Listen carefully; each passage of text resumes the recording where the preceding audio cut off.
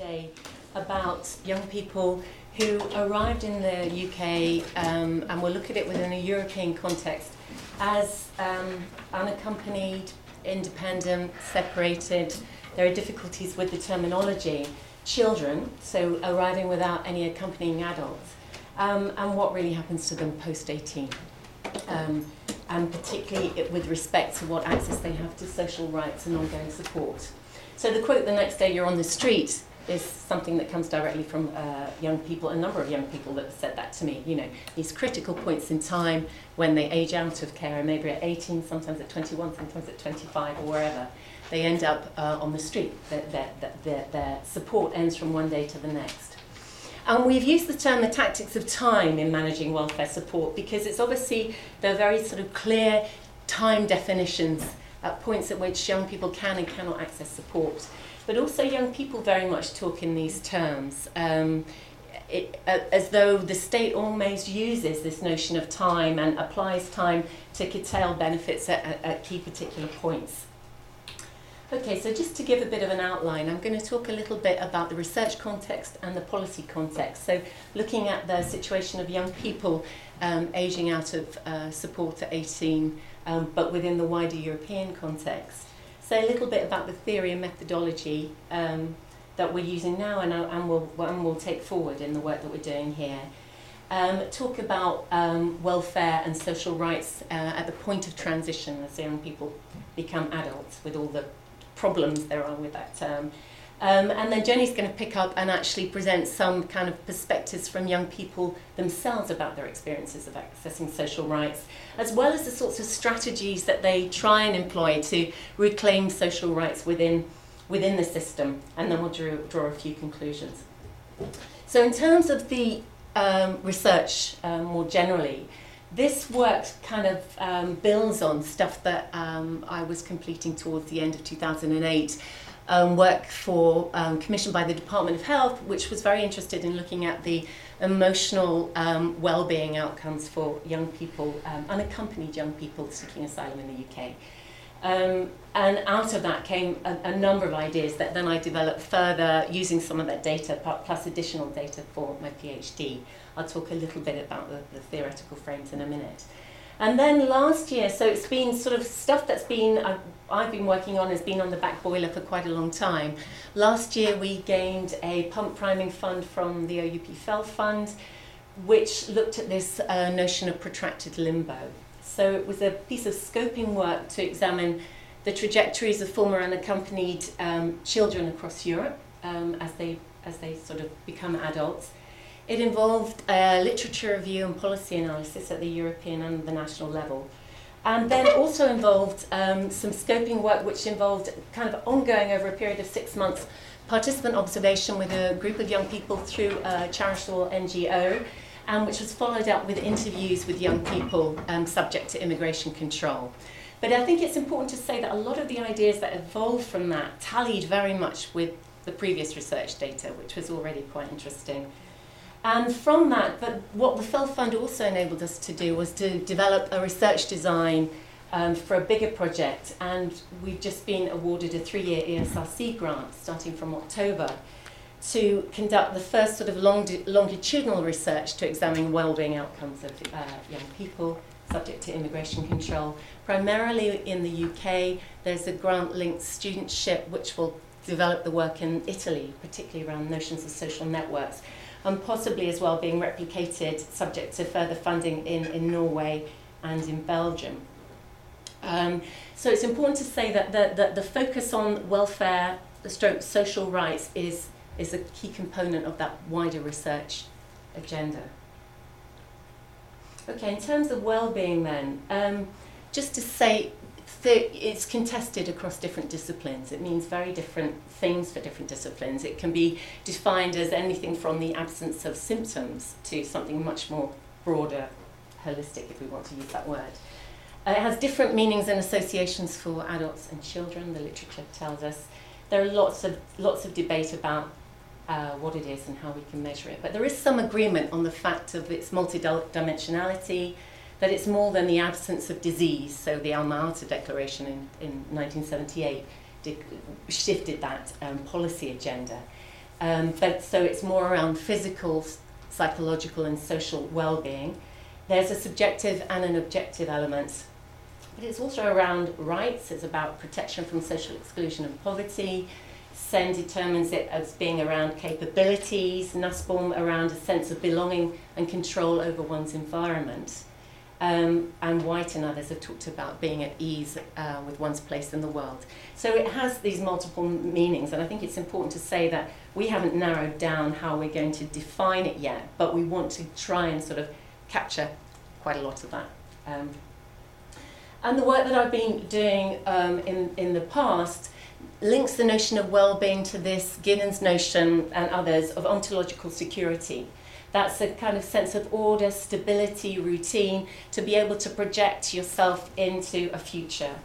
And the importance of sustaining a biographical narrative, something which young people repeatedly say is difficult for them, about being able to tell a story about who they are, where they're going, and being able to be open and transparent about who they are and where they're going to different audiences. And it links to this Antonovsky salutogenic model of well-being, which is about having a sense of coherence. So well-being, the starting point is that well-being from young people's subjective notions is linked to a sense of a viable future. But sustaining that narrative and order and routine and sense of future is very much contingent on access to resources, including social rights. Okay, so that's where we're coming from. Social rights and welfare, as everyone here is very much aware, is a very sort of contested area. So that in terms of the welfare or social rights provisions we're talking of for these young people, it's about care to accommodation. So if young people are sort of under 16, they're tended to be thought of as being in care in the sense of being in foster care sometimes, or some sort of protected arrangement. And a shift towards accommodation within a caring system, possibly, is access to education, access to social protections and allowances, access to healthcare. We're coming from the angle of the notion of the social construction of rights, so Hartley Dean, but also particularly Lydia Morris's work, who's talked about the stratification and proliferation of statuses which have with them associated rights and entitlements, and that things are taken away and added in at different points according to those different statuses. But I think it also speaks to the work of Brad Turner around this sort of collective moral sympathy, that there are multiple mediators of rights. There are a wide range of individuals, institutions, systems that young people engage with or come into contact with within the asylum immigration process, and that there are multiple opportunities to support that access to rights, but also multiple opportunities to stymie them. And I think that's really important. So it does end up, and previous research we've sort of argued, there are notions of entitlement, but also notions of serendipity in terms of whether or not you can harness that collective moral sympathy, whether or not you can get the right sort of people on your side, etc., or present the type of young person that's likely to be able to access those entitlements. So it's a bit more than access to being discretionary because of street-level bureaucrats.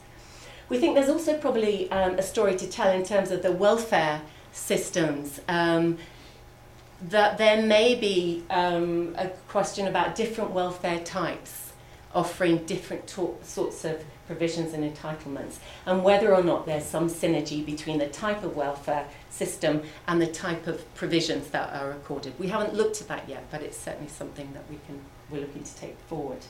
And I think the other thing to mention here is the importance in this case of the mixed economy of welfare. So very often, even where the state provision breaks down, it will be NGOs or the charities or communities or wider networks that actually step in and provide some elements of that support. The terminology across Europe is complex. We struggle with who we're talking about here. It's not just young people that come through the asylum system. But our view is that young people tend to be funneled through the asylum system here. There are very sort of few options. But it's about independent young migrants. It's young people possibly subject to immigration control. All of these other terms are used within the UK and across Europe, and are all in different ways quite problematic. But the importance, I think, is that those different classifications are linked to social rights, which are linked to these different temporary statuses. So young people have to sort of navigate their way through these according to the different classifications that they're given. The European context, on average, there are around 12,000 young people each year that come to claim asylum as unaccompanied minors. Again, wary of language here. But there are also an indefinite number of young people or children that we don't know anything about, so that maybe come in under the radar of immigration systems, etc., or maybe just institutionalised in different ways. So whereas in the UK, this funneling that I spoke about is really quite apparent. In Spain, between 2008 and 11, there were only 60 applications for asylum from unaccompanied minors, yet an approximate 5,000 independent migrant children within Spain. So there are all sorts of complications around that. And if we look at sort of asylum applications in these different countries, this is quite a complex graph, but I think the one that we're probably most interested in here is this top line, the UK line. So back in 2008, we were looking at more than 4,000 applications for asylum from unaccompanied minors. By 2011, and this trajectory has kind of continued to last year as well, it's down to below 1,500. Yet the overall numbers of young people seeking asylum in Europe are pretty much staying the same. So what's happening? Maybe there are decisions being made in country of origin by systems, by structures that are mediating the migration process, and that different decisions are being made about where children are claiming asylum. So the European response has been at a policy and recommendation level, at least, beyond Europe. And the Council of Europe has worked together to push towards a sort of harmonisation, really, of the policy response. It's received criticism from NGOs and civil society stakeholders, such as the Council of Europe Commission of Human Rights and the EU Fundamental Rights Agency, and various other civil society activist groups. And the main criticisms are about the absence of attention to experiences of young migrants once they turn 18. But also this shift as well towards this very normative idea of life project planning, which we've spoken about before, and which is based really on three basic assumptions: that young people will comply with their so-called best interests.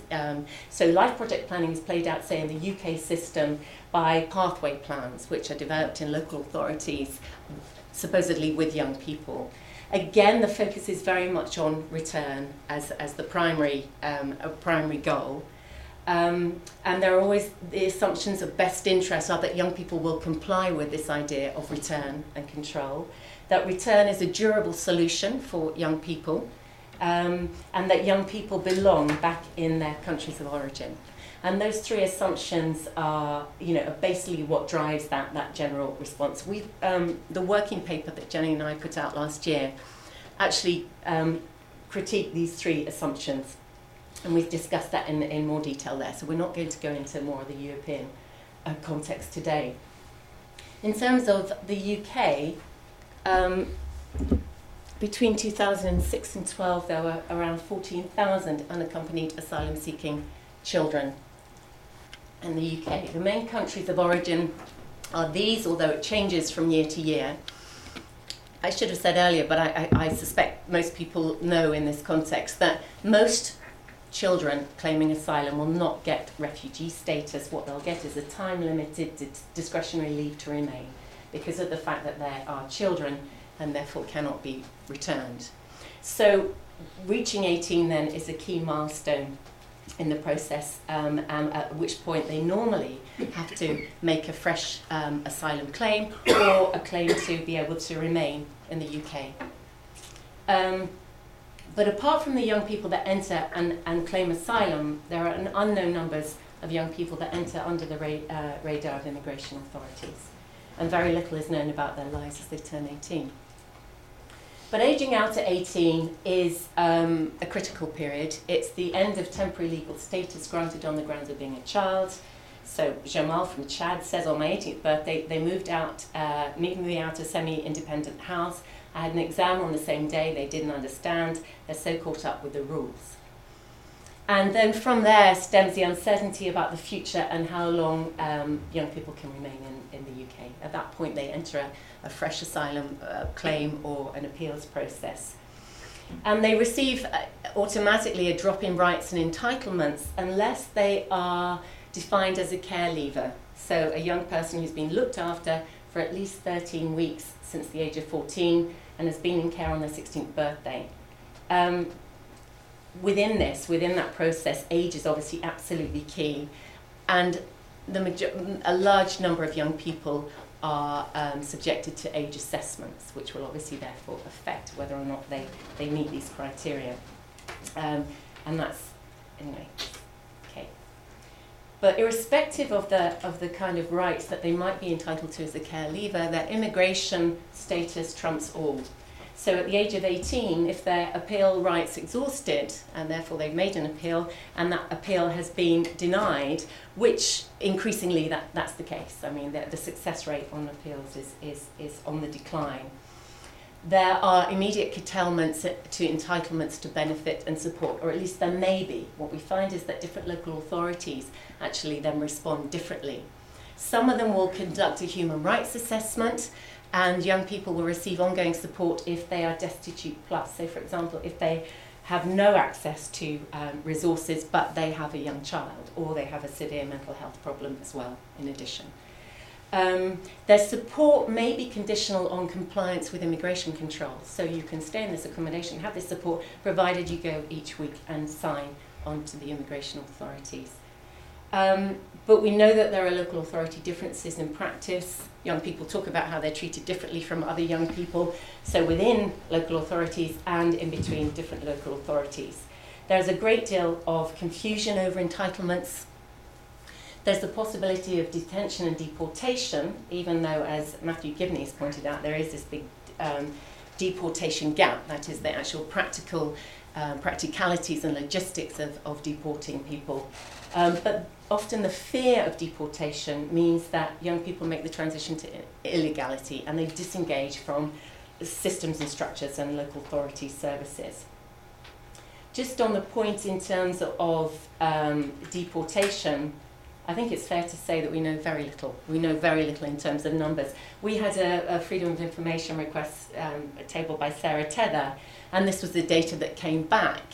We've seen reports, similarly reporting, for example, 2011 by the Refugee Support Network, who also asked for a Freedom of Information request, and the response for 2011 wasn't 183, but was actually 100.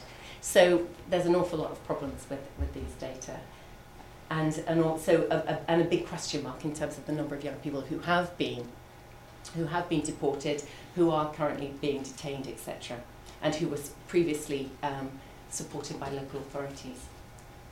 So what we see is kind of clear evidence of the stratification of rights and entitlements.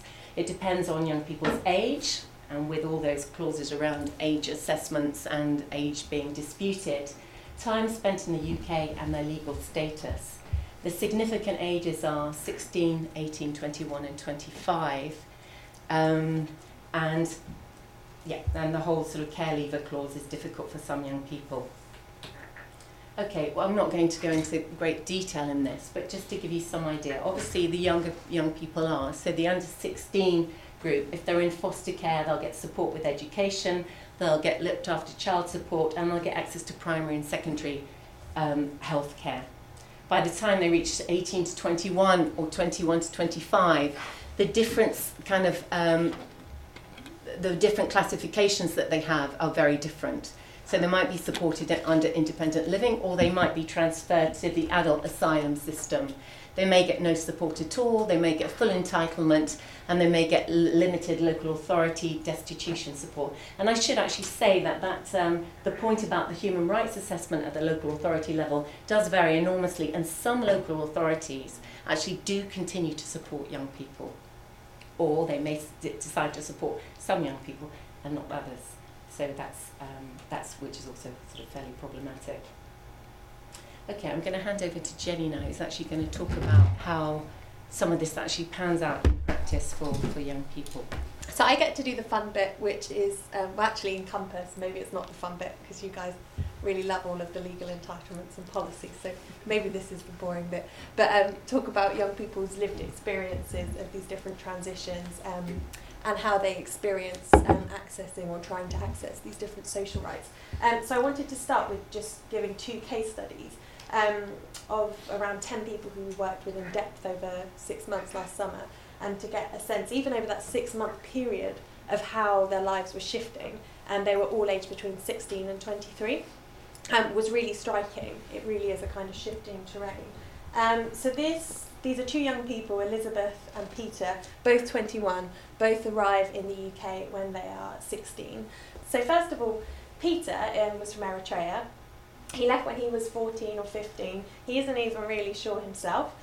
He spent some time in Sudan, about 5 months, and then in Italy, where he was also detained en route to the UK. When he arrived in the UK, he'd lost his brother by this point as well. He set off with his brother, but they became separated in Italy. When he arrived in the UK, he'd been fingerprinted already in Italy, so he was sent back.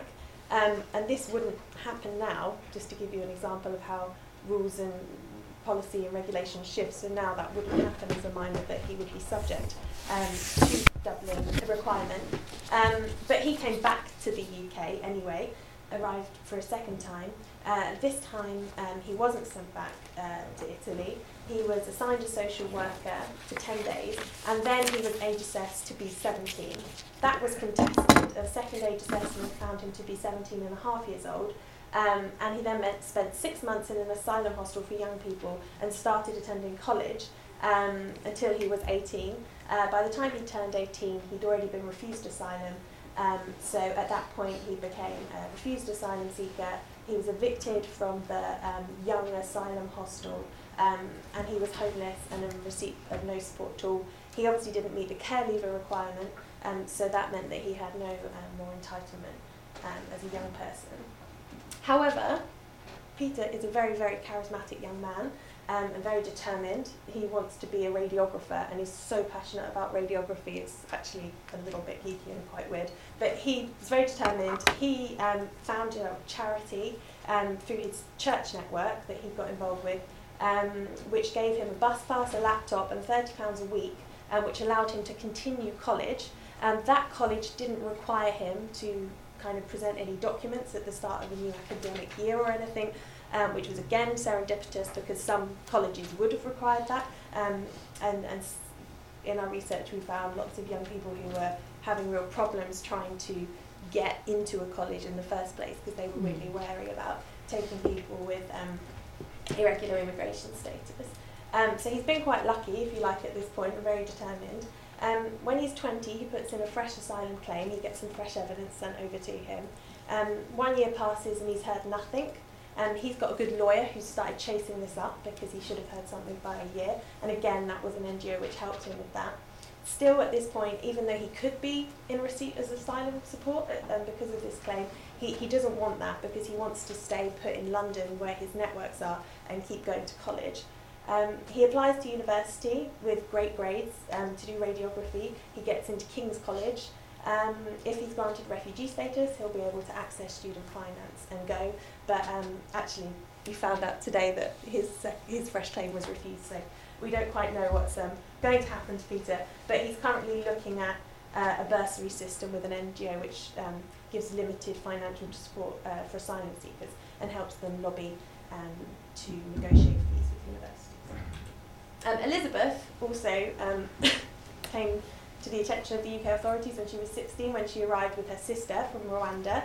At that point, both were sent to a children's home, and they didn't have an age assessment. At 17, Elizabeth was moved into independent living, but her sister, who was 2 years younger, was moved into foster care. And you'll see some quotes later just saying how terrifying this was for her because it happened from one day to the next, and she was really quite upset when she was telling us how she just had no idea what was happening to her sister. But when she's 19, she finds out that both her and her sister, their asylum applications have been lost and withdrawn, so they have to put in the same asylum claim basically again. She's very, very frustrated about this. She calls it lost time, wasted time. And at 19, her and her sister move in with their aunt, who's in London. So they're back reunited and living together. At 21, Elizabeth stops receiving support as a care leaver because she's no longer in formal education. She can't get that support continued until she's 24, well, up until she turns 25. She's finished her A-levels, done as much education as she possibly can, so now she's just waiting. She's waiting now to be reassigned to NAS, the Asylum Support Service, but again, she doesn't want to be dispersed. She wants to be able to stay with her sister and her aunt in London. And she says that her sister's social worker still helps her out and gives her advice and these kind of things, which is a resource for her. She's also applied to university to do events management, and if she gets refugee status, she'll be able to access student finance. And also, because she'll be a care leaver who is in full-time education, she'll have extra support reinstated as well. I should say that the young people we were working with for this study were very much high-flying, very ambitious young people who were already known to an NGO. So this picture I'm presenting now isn't necessarily representative of the experiences of all, by any means, young people in this situation. But we were quite struck, as I think Elaine said earlier, by actually in terms of this thrust forward, this determination to keep moving forward with your life and access what you're entitled to. It was very similar to young people who hadn't kind of been to school or college, or who didn't have a lot of the resources that these young people had. So I don't know, maybe Elaine can talk a bit more about that later, but I just wanted to make that clear. But one thing that we were really struck by was how much the young people we were working with were talking in terms of time, and they'd really kind of internalised the language that was being used by all of the officials around them. You know, all of the terminology, I've got DLR, 3 years, 5 years, and they were asking lots of questions about time, like refugee status, that's 5 years or this many years. It was kind of really in their mind. And for some young people, there were 2 young Afghans who were part of the course that we were involved with, and they were kind of saying, well, we didn't even know when our birthdays was. This is kind of a very new kind of concept to us, that our lives are being ruled by this. But they very quickly adapted and learned how to speak the language of the system. So as well as biological time, the other main feature of the way they were speaking about their engagement with social rights was about bureaucratic rhythms. So lots has been written on the experience of limbo and waiting for all asylum seekers, not just young people in the asylum system. Also periods of lost time, life on hold, and these sudden transitions, and this expression in the meantime, we've got to keep going in the meantime, was really common. And there's a really great piece of action research by a London-based youth group called Brighter Futures, which talks about this experience of being in protracted limbo.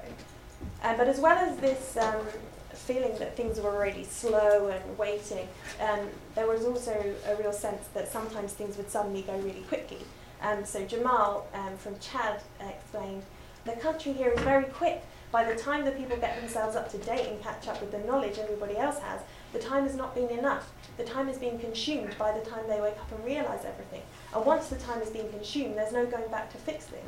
You're 19 or 20, you're looked at as a different individual. So on one hand, it's this experience of really waiting, but then it's also this sense, it's a race against time. I've only got a couple more years before I become adult and have to have things fixed. So the 3 main ways in which young people we were working with experienced this kind of shifting terrain of access to social rights as they kind of transitioned to adulthood was impermanence, a sense of total control, and a sense of enforced dependency. And again, it was really striking how similar the young people's experience was, and none of them had met each other before they were involved in the project, and they were kind of, you could just see how happy some of them were to be able to share these experiences with each other and say, yes, you know what I mean, etc. And maybe we can talk a bit more about the methodology of that at the end.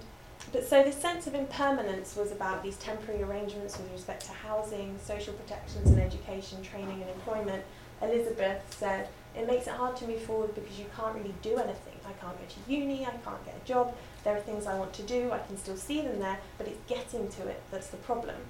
And that also had an impact on social networks and relationships. So Elizabeth also said, you know, she'd had boyfriends, but it's really hard. At what point do you tell them, oh, by the way, I might not be here next year or what have you? And she found that really difficult and uncomfortable. And there's some very interesting research in the States looking at personal relationships and young undocumented migrants that kind of draws out similar conclusions. And one thing, this is a bit of a tangent, but I just wanted to mention it, is in my current work, I'm observing asylum appeals in Birmingham, and I've seen quite a lot of former unaccompanied minors cases, about 25. And in a couple, there's been an Article 8 claim advance, so the solicitor will say this young person has been in the UK for 5 years, they've got an education, they've established these relationships, etc. And a couple of times I've seen the Home Office representatives arguing, well, you establish that private life with a precarious immigration status, so it kind of doesn't count. And this has been argued in cases for adults for quite some time, but it's the first time I've seen it applied to young people with discretionary leave to remain. And I think it opens up quite an interesting / terrifying box of possibilities when you think about refugee status being a 5-year precarious status. And when you're especially in your formative years, what does that mean, that the way that nexus of precariousness and private life? And I think there's a lot to unpack there and look at, but that's for another time. Secondly, this sense of total control, really kind of like Big Brother thwarting of your individual project. So again, Elizabeth, I think every difficulty in life is pretty much related to my immigration status because it affects every single thing. And that was in the context of talking about boyfriends. And this arbitrary power of mediators, some of them make you feel like everything's going to be okay, and some make you feel like you're going to go back tomorrow. And again, Peter, who had a really great lawyer who was able to chase up his asylum claim and say, look, we haven't heard anything for a year, whereas another lawyer might not have paid that much attention to that issue. And these sudden transitions, so I mentioned the separation from the two sisters, Elizabeth and her sister. She said her social worker, Elizabeth's sister's social worker, was like, you're leaving today, and she just packed up her things, and I was like, I don't even know if I will see her again. And this was clearly an experience that was just really traumatic for her. And finally, this irony of turning 18 all of a sudden, if you haven't been granted refugee status or the extension of DLR, another kind of legal status, this sense of, okay, well now I'm an adult, but I'm also increasingly precarious and I lack the independence I had before because now I'm not supported and I can't work, I can no longer go to school or what have you. So this sense of turning 18 being this, rather than associating it with this transition to adulthood as we might in a normative sense, turning 18 being suddenly completely left on your own in an almost kind of like you're going backwards sense. And also this sense that you're suddenly dependent on friends and relatives. And a lot of the young people we were working with were talking about being a burden, feeling awkward, and then also trying to get your head around these system changes. One person, Jamal, said it was like Chinese whispers, like you just constantly had to be proactively looking for information. Even if you've got social workers there, they might not tell you the things that you need to know, or they might get it wrong, etc. And the system not being user-friendly. So Jamal spent about 30 minutes telling us about his one-man campaign to get the £1.50 levy on support for care leavers revoked. So they're given a card with just over £30 of pocket money a week, and every time they use it in the cash machine, they have to pay £1.50. And he was saying, this is ridiculous because it stops them budgeting properly, etc. And just the sense that even the money he has isn't his. So he mounted a campaign to try and get that changed, which he was really proud of. And finally, the biggest thing that really came out was just not being able to work and the difficulties they were facing in volunteering. Because even now, it's been cleared up. It's still ambiguous whether asylum seekers or whether refused asylum seekers can volunteer or not. And some organisations just won't even look at people in their situation, and that was specifically difficult for one of the young people who wanted to be a medic and had excellent grades, but she just couldn't get work experience anywhere, and a young person, Peter, who wanted to be a radiographer, trying to get any kind of relevant work experience was just proving impossible for him, which is something all young people face. But so what were these young people doing to try and reclaim their social rights? A real array of strategies, which they really talked about in terms of strategies. It was, all of this was very self-conscious. It was very consciously, well, they're doing this and I'm going to do that. So filling time, accelerating the pace of processes and procedures, keeping up, especially with peers, and taking measured steps forward. So again, they really framed this in terms of tactics of time to counter the tactics of the system. It was all very tactical. It became quite paranoid. So the first one, filling time, which is this kind of sense of in the meantime. One of the things was voluntary work. So Elizabeth from Rwanda said, it helps not, keep thinking, oh my God, what's going to happen? What if this and that? What if this doesn't go well? What if they send me back? I don't really have time to dwell on the negative things. Sport, so for Peter, when you have problems, you go to the gym and you work out and forget everything bothering you. Playing football and going to the gym really helps, just making myself do things. And I was quite struck. I'd met Peter about 6 times, and then Elaine and I met with him to do a longer interview, and he had his bag. And on the course that we were involved with, which I should have said it was a photography course, that I was involved with doing participant observation. He always had a bag, a sports bag, and everybody would call him Sporty Peter. It's not very original, but Sporty Peter. And he explained to us, well, yeah, I've got my gym kit in here, but I also have everything I own, because from one day to the next, I don't know where I'm sleeping. And it was really quite striking, that kind of the different aspects of his identity. Also, religion was important, and organised activities, like the course, to keep busy. Accelerating time. So the first and the primary one was about speeding up decision making on legal statuses to try and stop this limbo. So one aspect was trying to find the best possible form or help with the system.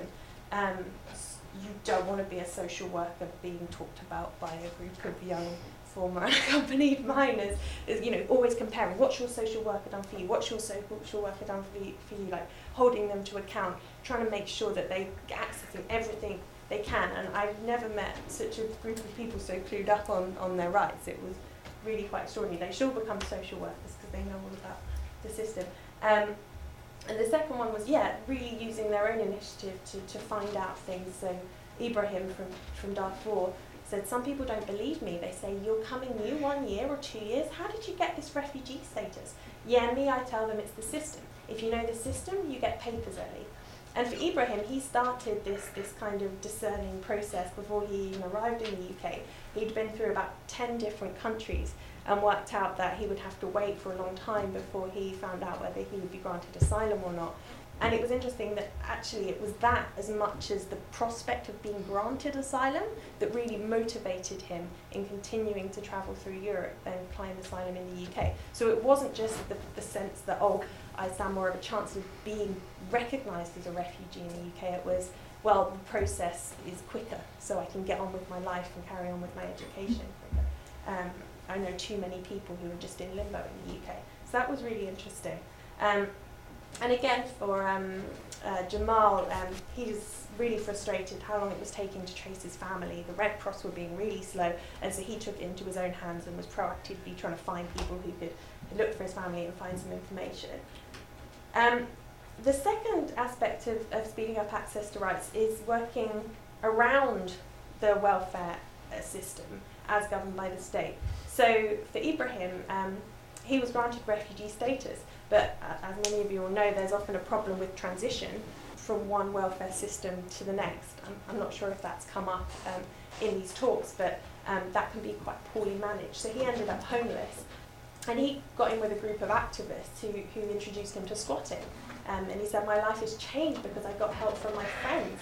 And he went and lived in a squat and loved it and ended up spending, that's where he lives now. And he was really insistent that this isn't illegal, this is my right. The system has let me down, and I'm going to claim my right to housing. And it was really quite striking.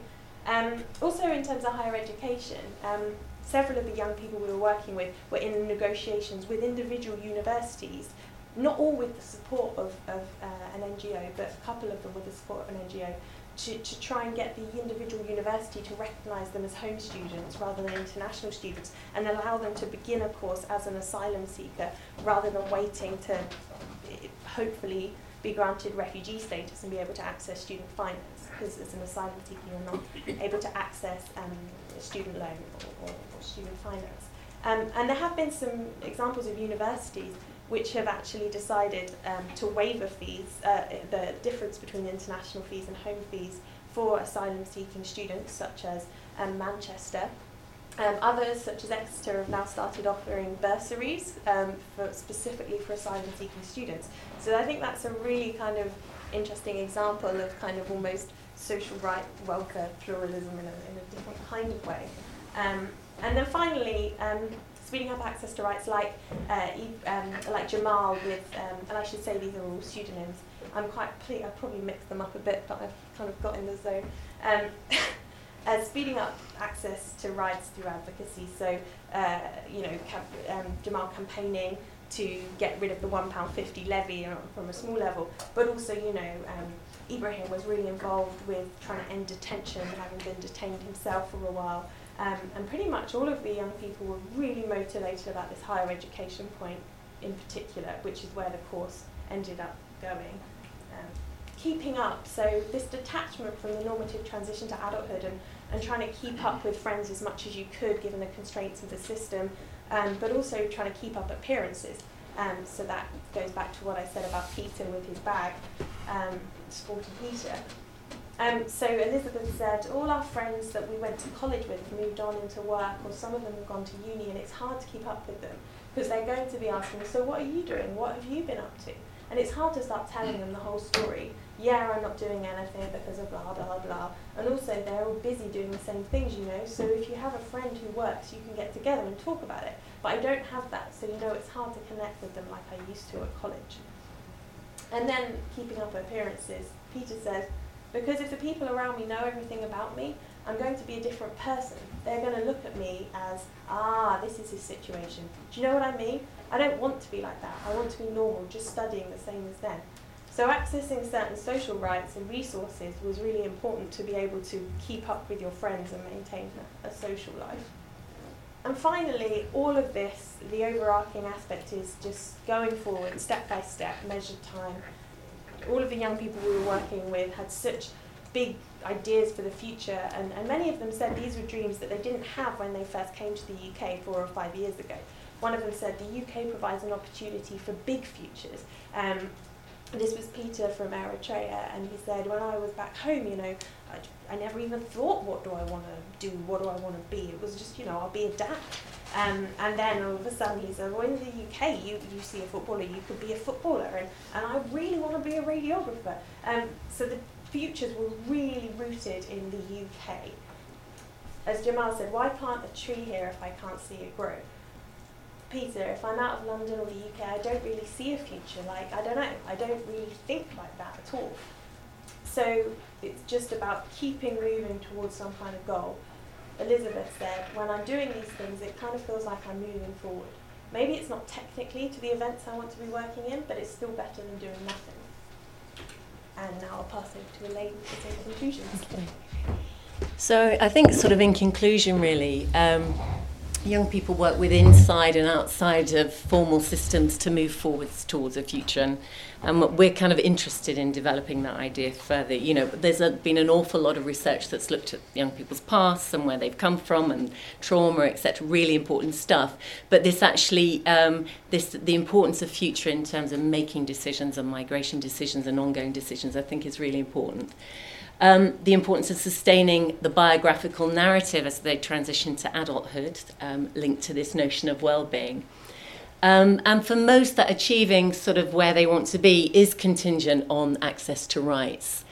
And there are questions of entitlement to social rights which are stratified around their age, around their time in the UK, and around legal status. But there's also, as we've seen, a large element of rights which are serendipitous. And we've drawn very much on, they're coming from a number of different sources other than just the state. young people's perceptions of rights is really important, I think, and they perceive access to these rights in temporal terms, and most generally that time is not on their side.